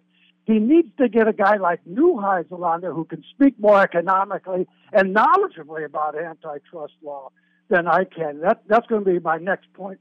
Okay. Excellent. Dave, it's great talking to you. The Oppenheimer movie, thank you for your critique of the movie. I was given a book by Jim Galvan at our last roadshow at Citizens Bank, American Prometheus, The Triumph and Tragedy of J. Robert Oppenheimer. I don't know if you've read that, but that's the source material for most of what Nolan, I mean, that's a brilliant screenplay and movie. Don't get me wrong. I was perhaps affected by too many people walking out of the theater in Corvallis saying, it was great, but it was too long. And you know, if greatness, that almost seems contradictory. It's like Woody Allen's old joke about people complaining about food at a restaurant. Yeah, the food's terrible there, and such small portions. You know, well, okay. If the movie's great, then how can you have too long? But could it be true? Yes, it's great, but he bit off more than he could chew. That seems to be the argument, even from some intelligent people who I like, some people that I love and care about, say it's great, but he tried to do too much in it. Not at all. I could have watched the second viewing of that film at the immediate conclusion of the first screen. Gotcha. Those people are just simply wrong. I mean, people like to call in to you guys and tell them how far off base I am. Turnabout's fair play. Those people are just simply wrong. They're just wrong. Okay. Yeah, I gotcha. Thanks, Dave. Dave, anything else? We're going to turn you loose. But that's it. I'll be down there Saturday. Have a great time. Good luck with the Orioles this weekend. Let's take a final break again tomorrow. Just for fun, I have a question for you. Yes. It may sound ridiculous. That's utterly ridiculous if you knew the scope of how great this film is. How does it compare to Fat Man and Little Boy? Well, it's a good question, John. Because I love Fat Man and Little Boy is good. Yeah. So how? But it doesn't have. Well, how does one explain that? I would need a Sean Levy. I would need a John Simon. I would need a Vincent Canby. I would need a Judith Christ. I would need a Pauline Kael. I would need somebody, an Andrew Saris. I would need a Wilfred Sheed to say how and why it's different and why it's better. The same, only just really, really more in detail? It's far more sprawling and ambitious than Fat Man and Little Boy, which tells the story of the Manhattan Project. Mm-hmm. This is essentially Oppenheimer's life story from the time he was a college student on and then beyond into the hearings that he had to go through. More about him. It's Oppenheimer than Fat Man and Little Boy, the creation of the devices. Yes. So but that's good. And Paul Newman is great as General Groves, and Dwight Schultz as Oppenheimer. Yeah. And there's some other good character acting within that film. It's good. This is just a much more sweeping, epic tale. That's a great answer. It's more about him than it is about... The film is called Oppenheimer. About the bombs. Right, not Fat Man and Little Boy. We break. We're going to be at the Joe Beaver Roadshow tomorrow at Albany Habitat Restore. Anything you'd like to jump in with, 497-5356, 1240 Joe Radio. Why is Woodstock's Pizza all kinds of pizza for all kinds of people? Because no matter who you are or where you're from, you can create the perfect pizza at Woodstock's. So you can choose from over 35 fresh toppings, 4 made fresh daily crust options, several cheese options including vegan and dairy-free, and 6 sauce options including vegan and dairy-free, all to go along with your choice of dine-in, takeout, or delivery to most of Corvallis. So Woodstock's Pizza is all kinds of pizza for all kinds of people. Woodstock's Pizza, Kings Boulevard in Corvallis. Well, it's the weekend. I was just settling in to enjoy a Beaver football game when I heard a horrible sound. When are you going to start working on that hardwood floor in the den? We can't use the room until it's done. I would, but I don't have all the equipment. That's no excuse. You can rent a floor sander, a floor nailer, and everything you need at Philomath Rental. And they're open 7 days a week, so you can get out there today. Darn you, Philomath Rental. Work smarter, not harder. Philomath Rental. Does your financial advisor take the time to really listen to you? Is your financial strategy personalized for you and your family? Will your financial advisor be there as your life and financial situation change? Hi, I'm former Oregon State athlete Tim Ewis, your Corvallis Edward Jones financial advisor. When we work together, we'll focus on what's important to you. We'll use an established process to create a personalized financial strategy backed by the advice, tools, and resources to help you reach your goals. And we'll partner to help your strategy stay on track. Contact me today, 541-758-8245. Edward Jones, member SIPC. The Hardwood Center has decades of experience in providing specialty hardwood products and services to local woodworkers, contractors, and homeowners. Featuring many species of hardwood lumber, plywood, and locally milled slabs, a wide selection of hardwood flooring, and more. The Hardwood Center's expert staff will help you select the best products for your project. Stop by or call the Hardwood Center on Highway 34 between Albany and Corvallis, the Mid-Valley's one-stop shop for fine hardwood products. Online at thehardwoodcenter.com. Go Beaves! Are you turning 65 this year or accessing Medicare for the first time? If you are, you need to start thinking about applying for supplemental insurance. Hi, this is Chris Gray. Medicare is great, but Medicare doesn't pay for all your medical bills. You need supplemental insurance too. If you're not sure what to do, as a local licensed Medicare agent, I can help. We can look at all the different plans and find something that works best for you. Please call me at 541-754-9075. That's 541-754-9075. This is Chris Gray, and I look forward to speaking with you.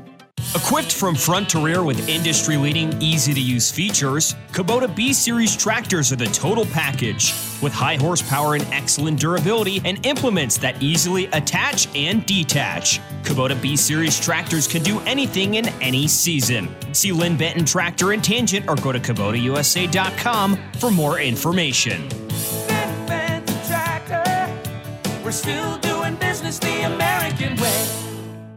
No. Curtis wrote in to say that the Beavers are 24.5-point favorites. I thought I heard 25. Whatever. It's up there, 24, so 25. It's gone up. It was 23.5. Actually, it opened at 21. Did it? Okay, Yeah. so it's going up. Yeah. Okay. I actually usually am kind of, what's the word, cautious, conservative on these things for my team. And I would say, in other words, I'd say, right. That's a big number. That's a big ask, right? I think they'll cover. It almost sounded like Marcus Greaves would have leaned in that direction too, but it's just a strange world to be in. It's a strange world to be in. I was asked this morning on Rip City Radio. I go on with Justin Myers and Brendan Slaughter. Brendan Slaughter, and they have me on every Thursday, and I went on, and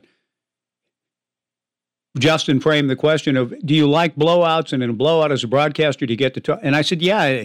I said, but you're asking a question we haven't had a great deal of experience of in our lives. Right. So I hope to get more used to it. Yeah, it's great. You know, it's fun to be able to talk to and tell a little bit of the stories of some of these guys that get into games for the first time or get their first reception or carry or whatever else that other games have not afforded us the luxury to do. And from the fan standpoint, you can't win when you're a coach or a team, because if you play a team you're supposed to kill and you don't, then they complain.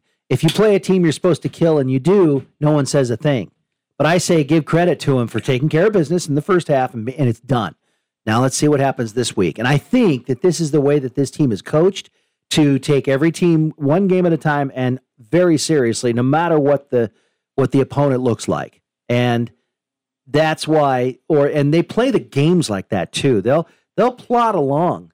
You know, the Beavers will wear you out in the end. They're not going to go big strike. Now, the great run by Damian Martinez after the pick, right, but they were giving up the yardage in the first place to Cal Davis, letting them run down the field. That opening series, yes. Yeah, so, they shored that up pretty quickly. They did, and they got the job done. All right, so Curtis, 24.5. Let's see.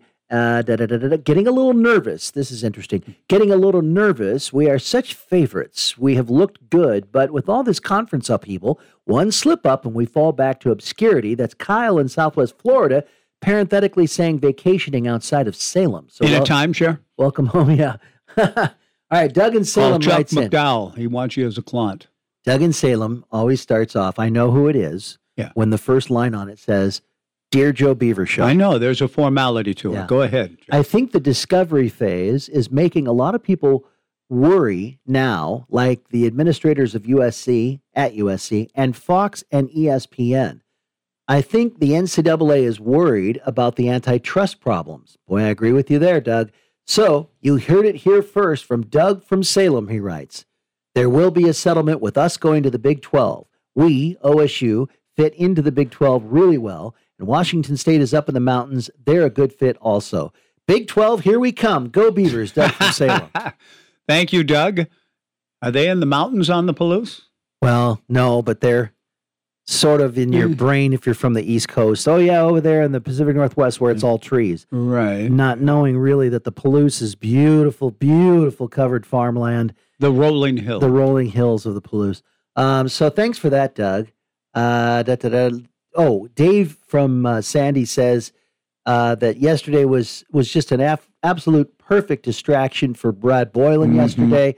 He says, I can't thank enough for him. You guys are awesome. So appreciated, Dave, outside of Salem or Sandy. Thanks, Dave. Well, let me give a quick, we didn't talk about this yesterday per se.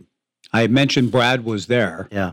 Dave is such a good man and a generous soul and good friend, but the team trainer for the 1987 Portland Beavers, an experience together that has touched all of our lives, and still, in a very real sense, even as miserable at times as that team going 45-96 under Charlie Manuel, Charlie entertained us with stories. He's one of the funniest people I've ever been around.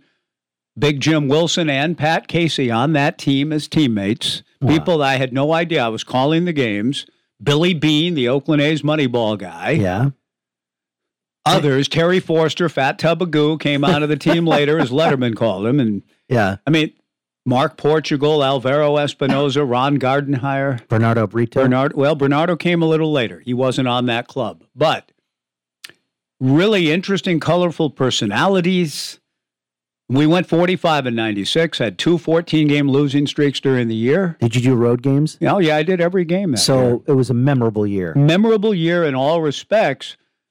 And two of the people that have meant as much, two huge people in my life came out of that in Pat and in Jim. Pat Casey and Jim Wilson, just in terms of, as going through games, here comes Pat Casey, Jim Wilson on deck, having no idea. And someday we're going to have a big time together at Oregon State. Yeah. Nobody knew anything then in 1987, what the future held, but I love both of those guys then and have kind of known them and cared about them ever since. And they've become friends and important figures in my life on so many levels. But Brad Boylan, who came to our show yesterday at NoHo's, was the team trainer. Wow. And you may have read, folks, some of you saw it, but near St. Paul on Saturday evening, there was a terrible automobile accident that took Brad Boylan's wife, Lisa, and Lisa's mother, Joan Rohr, took their lives in that accident. And Brad was there yesterday. And I stopped to visit with Brad yesterday morning on the way up to Portland at his home in Milwaukee. Such a sweet soul and man, as was Lisa. Lisa was a judge. I talked to Michael Chaplin. She was involved in gymnastics as a judge and well-known and well-regarded and loved. And Brad and Lisa, sweet people, and Dave has been friends with them for 25 years. They've traveled together. Dave went and picked Brad up and brought him to the radio show yesterday. And in terms of getting out for the first time since the tragedy, it was, Dave, thank you for doing that, and an honor to have Brad as part of the show yesterday. We'll see you at the Albany Habitat Restore tomorrow. KEJO Corvallis and translator K229DI Corvallis, the home of the Beavers. 1240 Joe Radio.